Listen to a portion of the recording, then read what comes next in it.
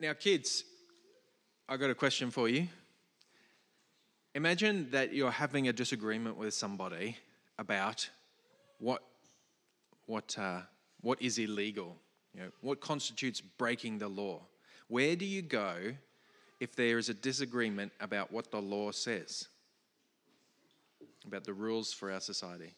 Let's say you're arguing with a policeman. The policeman says, I'm going to arrest you because you did the wrong thing. And you say, no, I haven't done the wrong thing.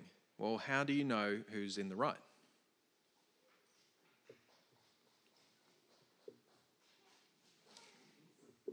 Got any answers? The judge. Okay, well, how do you know the judge is going to judge right? It's a good answer, but I've got to push a little bit further.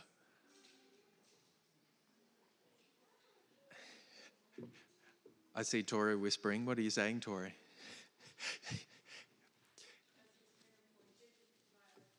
Okay, he's been appointed by other people.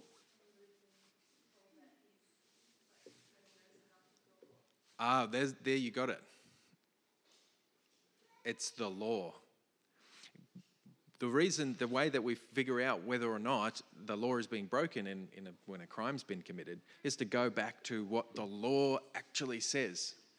And if you look if you've ever seen pictures of parliaments, usually there's a table in the middle of the room with a whole bunch of these books on it. And I'm pretty sure all those books are the law of the land. I could be right. I could be wrong. So I'm seeing some nods. So that's probably a good sign.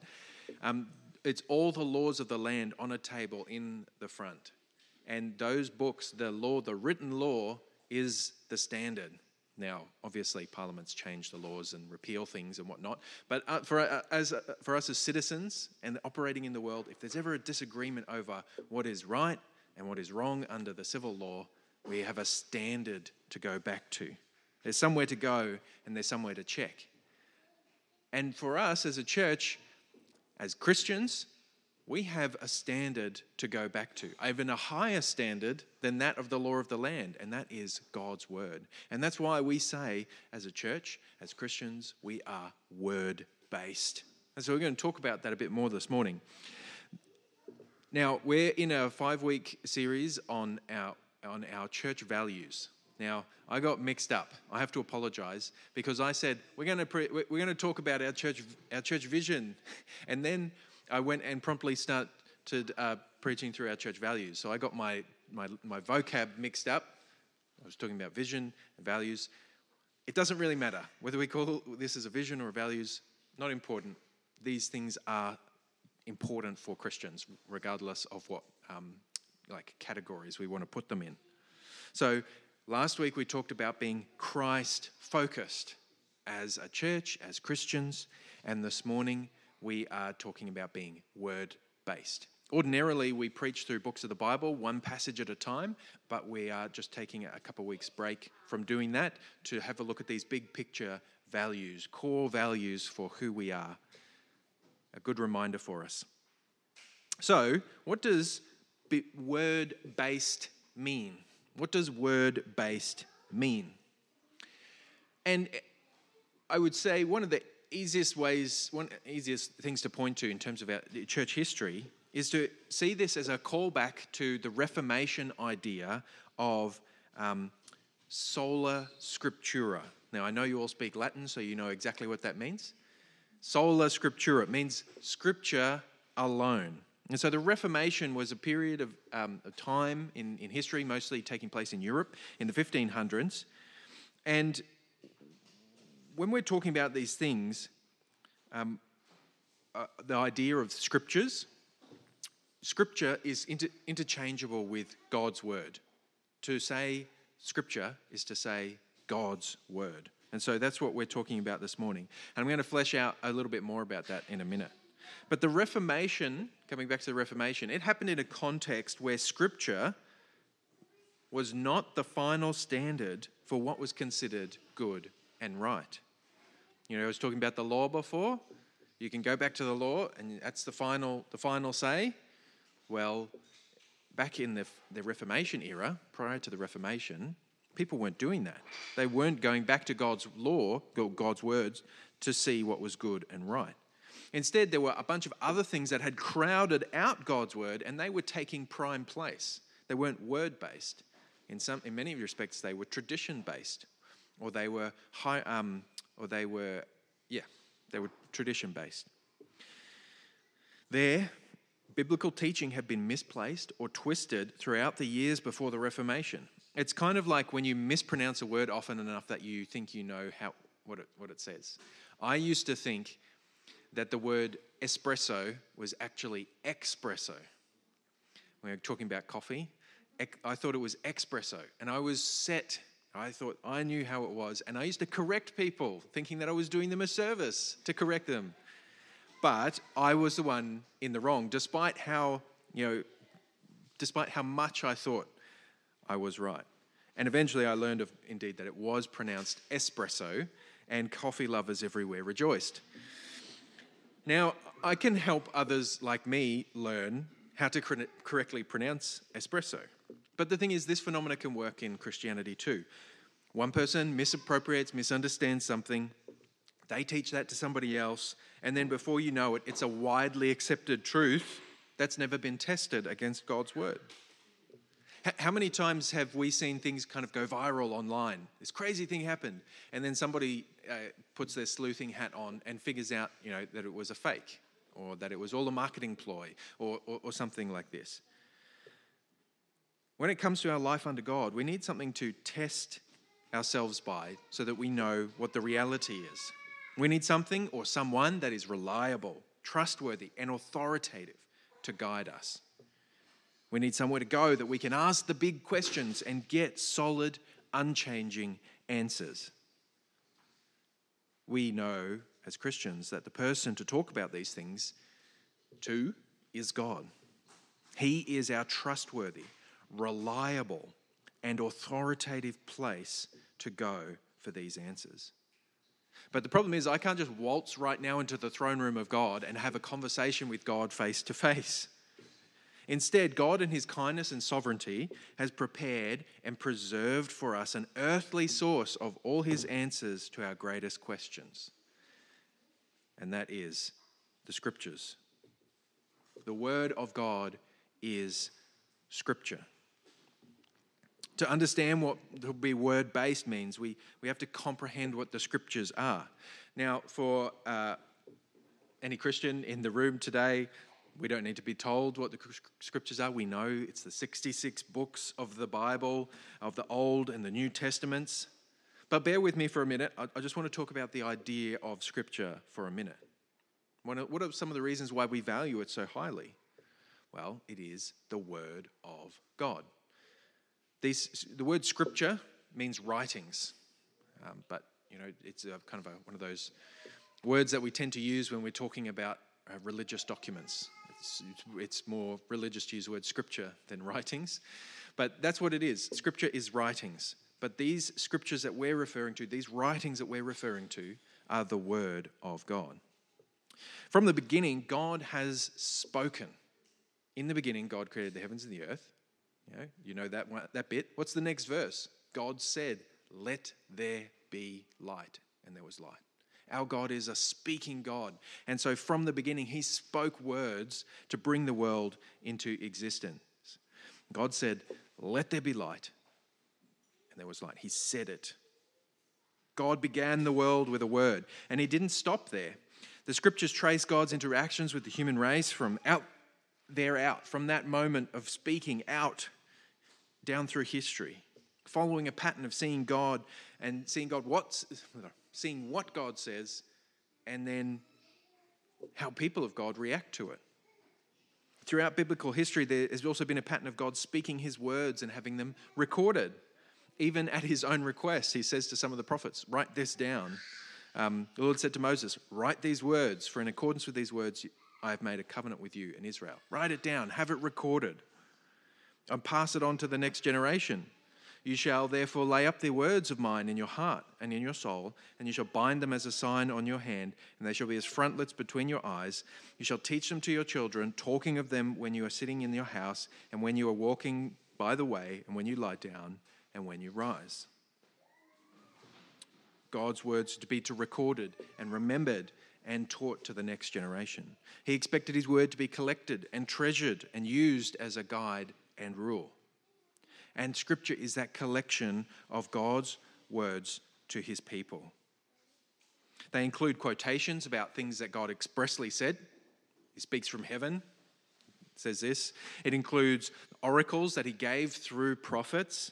It includes words from angels that are his messengers who delivered messages from him. It includes poetry that was divinely inspired and records of historical narratives that were divinely inspired. All of this was written and collected by God through the Holy Spirit, and it contains all we need to know about God. It tells us what we need to know about ourselves. It tells us how we can receive eternal life. It tells us how we live and how we thrive. God has prepared and preserved for us an earthly source of his answers for our greatest questions. Now, God has on occasion said things that are not recorded for us. Like, for instance, when Jesus had that conversation with Elijah and, who was the other one? Was it Moses and Elijah on the mountaintop at the Mount of Transfiguration? We don't have a record of that conversation. Presumably God is in heaven now saying things that we cannot hear or understand. So it's not as though this is every single word that God ever spoke. But for us here and now, this is the treasury, this is the entrusting of the package that God has given us of his word for us to hear and to know.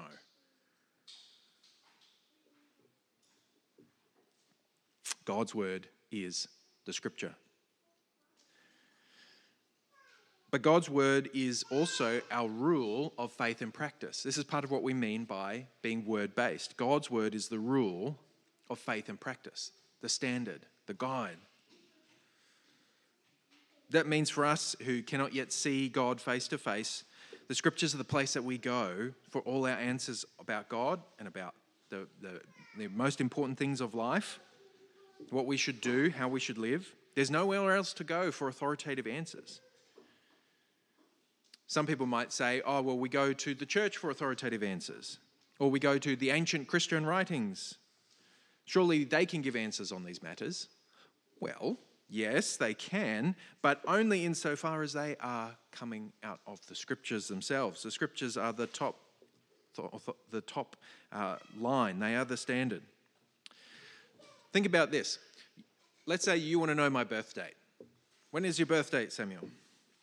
Now, you can ask me, and I can give you an accurate answer, but I'm not the authority on my birth date. As much as it is dear to me and part of my life, and I know it off by heart, it was taught to me from a young age, and I'm not actually the arbiter of my birthday.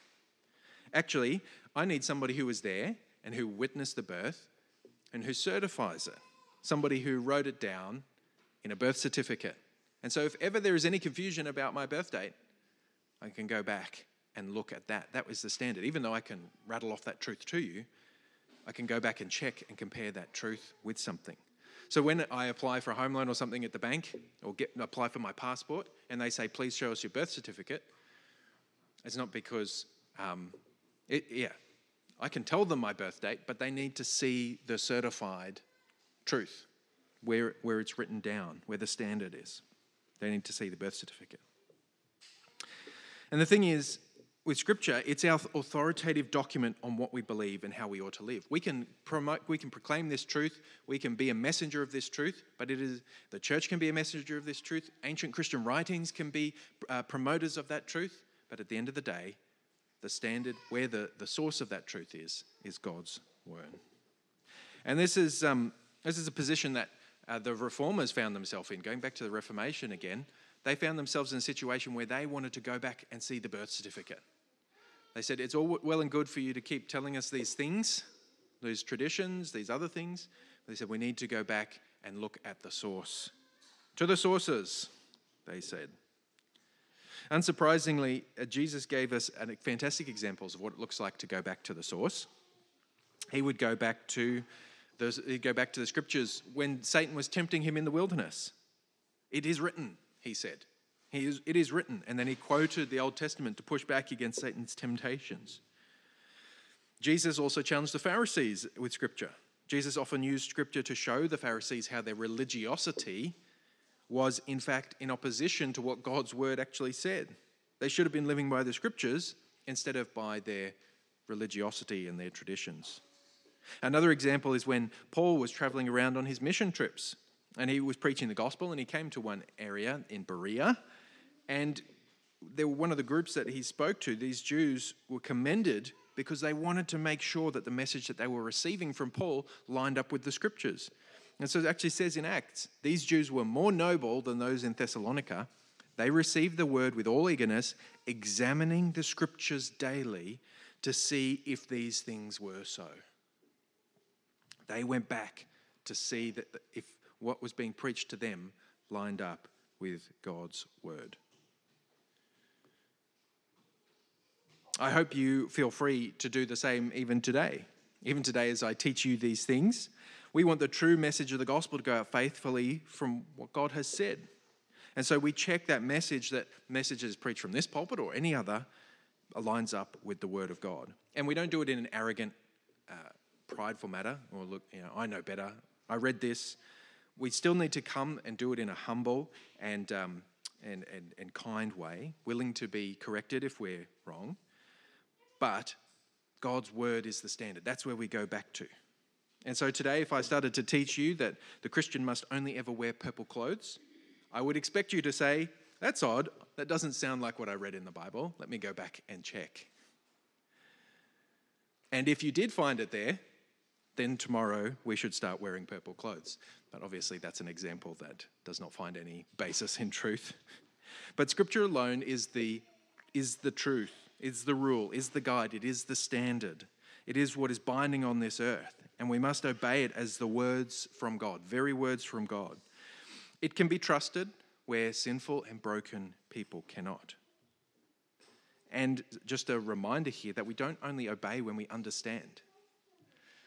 Parents often, we have to help our kids learn this truth, right? We go, can you please do X, Y, Z? Why? You might know that I have a 3-year-old. But when it comes to God, right, we don't just only obey when we understand, when we have the theological understanding about why he said this and what this is about and what this means. We obey first and we ask questions later. That's how we should come to God's word, willing to listen to what he says, do what he says. But yes, it's still good to ask questions and to search the Scriptures and try and understand along the way. Another thing that what we mean when we say we are word-based, we mean that God's word is essentially clear and intelligible, that it is understandable. The Scripture alone is our rule of faith and practice. It must be, and it has to have some kind of clarity in order for us to be able to read it and understand it. It's no good to us if we can't understand it. And sometimes there's a little saying about the gospel that I like. It's that the gospel is shallow enough for a child to swim in and deep enough for the greatest theologian to flounder. Shallow enough for a child to swim in and deep enough for the greatest theologian to flounder. And so we understand that there is an accessibility to God's word so that it can be understood. It can be understood even by children. And yet, there is a depth to it that cannot be plumbed in its fullness in our limited human frames. Timothy was taught the Scriptures from his childhood. Paul reminded him, from childhood you've been acquainted with the sacred writings, which are able to make you wise for salvation through faith in Jesus Christ. So even though the Scripture is certainly understandable and accessible even to children, it doesn't mean that it's clear on every point. The essentials of faith and godly living are clear, but there's some stuff in there that's still confusing to people to this day, and we're still trying to work it out, and I'm sure it will be many lifetimes hence before we gain a fuller and greater understanding of some of these problem passages. But the complexity and the depth of the Scriptures cannot hide the fundamental message away from the average person. And I like the way that one of the great, coming back to the Reformation yet again, one of the great Reformed confessions of faith puts this nicely. they say, in all things in Scripture are not alike plain in themselves. So not every part is as understandable as another part. Nor alike clear unto all. Yet those things which are necessary to be known, believed, and observed for salvation are so clearly propounded and opened in some place of Scripture or another that not only the learned, so the smart, literate people, but the unlearned people, in a due sense of the ordinary means, may attain to a sufficient understanding of them. So in the due sense, in the ordinary means of learning to read or hearing, understanding language, ordinary activity of communication, with the due use of these things, one can understand the Scriptures. So in summary, we ask the question, what does word-based mean? Well, it means that the Scriptures are a record of God's word to us. It is the only authoritative guide on Christian faith and living. And not only that, its essential message is clear. All right. So we've talked about what we do mean by being word-based. Let's take a moment to talk about what we don't mean by being word-based. What does word-based not mean? If you're following along writing down the headings, what does word-based not mean? Well, it does not mean that Scripture reading is necessary for salvation.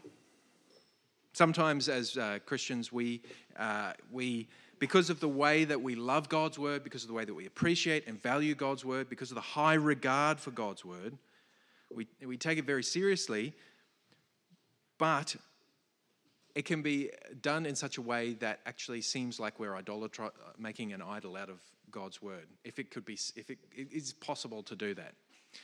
I think one of the good ways of saying it is the way that Jesus said it to the Pharisees. He said, you search the Scriptures thinking that in them you have life, but they testify to me. So our high regard, our high value for the word should lead us to Jesus, not to make an idol out of the words themselves.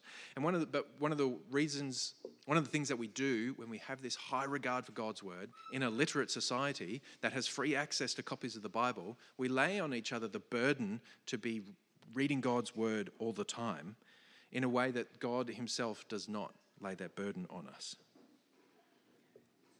I'll explain this a little bit. The Scriptures are precious to us. We study them in our church, in homes, in discipleship groups. Some of us even quit our jobs so that we can study the Bible more. But as much as we love and treasure the Scriptures as the words of God to us, the Scripture reading is not necessary for salvation. It's not salvation itself. As I mentioned before, Jesus said, you search the Scriptures because you think that in them you have eternal life, but it is they that bear witness about me, yet you refuse to come to me that you may have life. Jesus is clearly pointing out it's not the Scriptures themselves that save, rather they're pointing to the one who actually does the saving. The Scriptures illuminate Jesus. They give us the words of God, but it is actually Jesus, the God-man, who does the saving, not the book. It's also worth noting that reading the Scriptures is not a precursor to salvation, nor do you need to keep reading the Bible to be saved. If we were to suggest that was the case, then what we're doing is saying that there is that literacy is a barrier to salvation.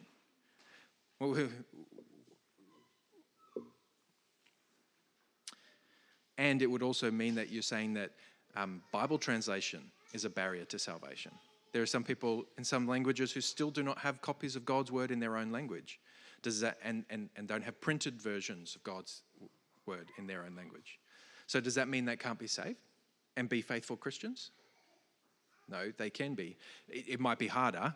There might be some difficulties associated with that. But what I'm saying is having God's word in your own language, a copy of God's word in your own language, is not a barrier.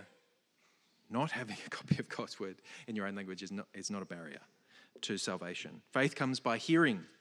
And you do need to hear the word of God, but we hear it. We respond to God's word, and then we are saved and grow in faith. But that does not need the written page in a person's hand, them reading it. We treasure God's words in Scripture. We share them, but we don't equate them with salvation itself. God's word is a lamp that lights up the way. It's our path to salvation. What is something else that we don't mean by being word-based? We don't mean that God's word is our only authority. So if the God's word is where we go to get the final say on stuff, but it doesn't mean that there aren't other authorities in our life. The scriptures themselves remind us of our obligation to submit to those in authority over us.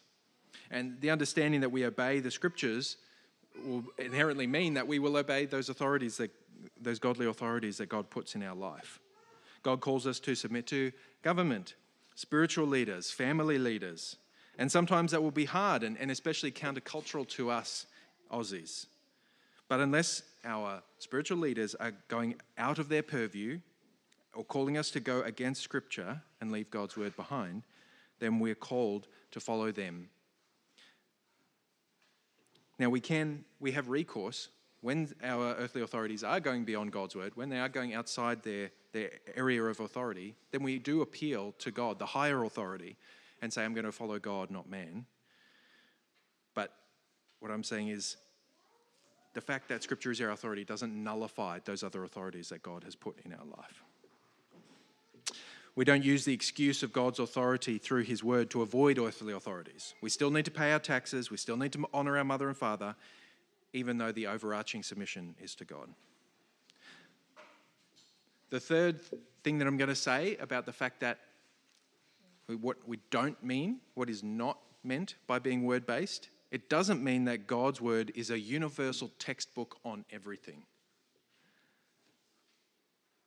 It doesn't mean that the scripture alone is the guide and word on every little thing. Or to put it another way, God's word is not a life manual, it's not a science textbook, it's not a recipe book, it's not a diet plan. Many of the Old Testament narratives, we're given a summary of battles that are fought and strategies that are used in fighting or waging wars. You know, they did this and they tricked these guys, deceiving them to come out of their city so they could rout them, get behind them and burn the city. These kinds of things, they're recorded for us, but that does not therefore mean the guys down, training to be officers and learning about battle strategy should open up God's word and say, well, this is our guide, this is the rule about how you do war. So God talks about things that aren't necessarily things that we are a standard for us. And talking about diet stuff, sometimes things are recorded about, prophets ate this diet. John the Baptist ate locusts and honey. He's talking about it, but he's not saying this is your guideline for how to do a diet plan. So what we believe and how we live, God speaks to that. It will affect all of our areas of life, but it doesn't speak to the specific situations about every single little thing. The scriptures are not a life manual, so please don't treat it like one, but it does speak to how we live our life, and it has clear things to say about how we live under God. It's not a parenting manual, but where it does speak to parenting in God's word, that is authoritative. The scriptures, though, are fundamentally about Jesus. And being word-based doesn't mean that it is the alone authority on everything, but when it speaks to something, it is authoritative about that. All right, we're coming down to the end of this. And to do that, we're going to talk about Jesus and God's word. In this topic, we can end up talking about propositional concepts and truths rather than about the life-giving message of the gospel itself. So I wanted to close by bringing these things together. As we're talking about being word-based, as we're talking about sola scriptura, that doctrine crystallized in the Reformation, that God's word is the basis of our faith and practice. But the reason that this doctrine ends up being so fundamental is because in the scriptures, we find the gospel message about Jesus. And that gospel message can be handed down from father to son, in oral traditions. It can be handed down in liturgical traditions. But the scriptures are where the message is encased for Christians to access down through history. It's an external, objective, true source about this message of our salvation. We can look back and we can see the unchanged scriptures back to the days of the apostles, and even further in some cases. We have copies of God's word from before even Jesus was around, of the Old Testament. But what we can't do is look back and see that any other source of truth on spiritual things, we can't look back and see their validity. Instead, what we find is fallible folks who are doing their best along the way to represent God, and some of those who are actually going a bit against God and trying to mislead others. In Jeremiah's day, there was the false prophets who were misleading people about what God actually says. In Jesus' day, there were Pharisees who had misunderstood and misappropriated parts of Scripture. In the apostles' day, they had the Judaizers who were misleading people on God's word. In St. Nicholas's day, it was the Arians. In Luther's day, there was Roman Catholics. And in our day, there are many people doing the same thing. There is the misappropriation of Scripture is rife. But it's not just as simple as to point to the bad guys out there and say, they're doing it wrong. It's everywhere. And although we hope and pray that we're not doing it, we could fail in this area too if we're not diligent to remain faithful and stick with what God has said. We always need to continue reforming our fallible, wayward minds to be true to God by hearing what he says and turning to him. He's the only place that we can go with certainty and confidence. We're not always going to agree on every little point of interpretation, but the essential message of the gospel is abundantly clear. In this scriptures, we come to meet our firm foundation, our cornerstone, Jesus Christ. And because of the work of the apostles and the prophets who wrote the scripture by the Holy Spirit, we can find the fullness of our faith illuminated here. Because of God's preservation of his words throughout history, we can know him more fully. We can understand him through these words. And as I said, the scriptures are ultimately all about Jesus. They point us to him, to seek him out for our eternal joy, our eternal life. They illuminate for us through the work of the Spirit our way into union with Christ and thereby into union with God. What is some of that way? Paul writes to the Ephesians, reminding them that Christians are no longer strangers and aliens, but fellow citizens with the saints and members of the household of God, built on the what? The foundation of the apostles and prophets. Christ Jesus himself being the cornerstone, in whom the whole structure, being joined together, grows into a holy temple in the Lord. In him, you are also being built together into a dwelling place for the Holy Spirit. We need to come back to these foundations and there find the truth that we need to be unified with Christ, to be built on the cornerstone, that solid foundation. That without God's word, we end up with a salvation that's not entered into by faith alone, through grace alone. We end up with a Savior who doesn't fully rescue, and a faith that ends up serving the self or some other institution rather than the living God. We need God's word so that we can find the fullness of the gospel, that sinners can receive salvation, life and light by entering into faith alone, by God's grace alone, through the work of Christ alone, to God's glory alone. And so we need to be word-based today because of the twisting of the gospel in all kinds of places, even in our own hearts. And even here this morning, we need to be changed from our old ways of sin and death into the image of Christ. We need our beliefs to be conformed to God's truth and our way of life to follow God's way for us. Jesus came into the world to save sinners. We need to be able to hear that. And I want you to hear that this morning, that Jesus came to save sinners. And you are a sinner, whether you realize it or not. Our first impulse might be saying, no, I'm a pretty good person. But when we go back to God's word as the standard, it shows us there that we don't line up. We don't line up with God's law, both externally and internally in our hearts. We need a Savior. And God's word tells us that Jesus came to be that Savior that we're going to celebrate momentarily in the Lord's Supper. God's word tells us that if you would like to be saved, if you want the salvation that is held out to you in Jesus Christ, then you need to put your faith and trust in him. God's word tells us that if you do put your faith and trust in him, then you receive that eternal life. You receive inheritance. You will join Jesus in defeating the grave, just as he did when he died and defeated the grave. God's word tells us that if you put your faith and trust in Jesus, he will give you his righteousness and take away your sin. He will make atonement for you.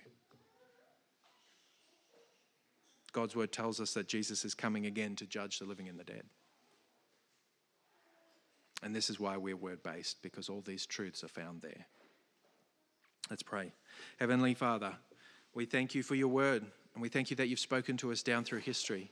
We thank you, Lord, for the confidence that we can have in understanding what is right, what is wrong, what is good, what is beautiful, what is lovely, how to please you, how to enter into eternal life. We thank you we can have confidence in all these things because you have given us your word, made it clear to us. We thank you, Lord, that you are the speaking God who has spoken to your people throughout history, and that you're speaking to us today, even now, through these words. We pray, Lord, that as a church that we would be word-based at all times, that this would be our foundation. We pray, Lord, that we might never depart from this. We might never move away from what your word clearly says. Lord, we bring these prayers before you in Jesus' name. Amen.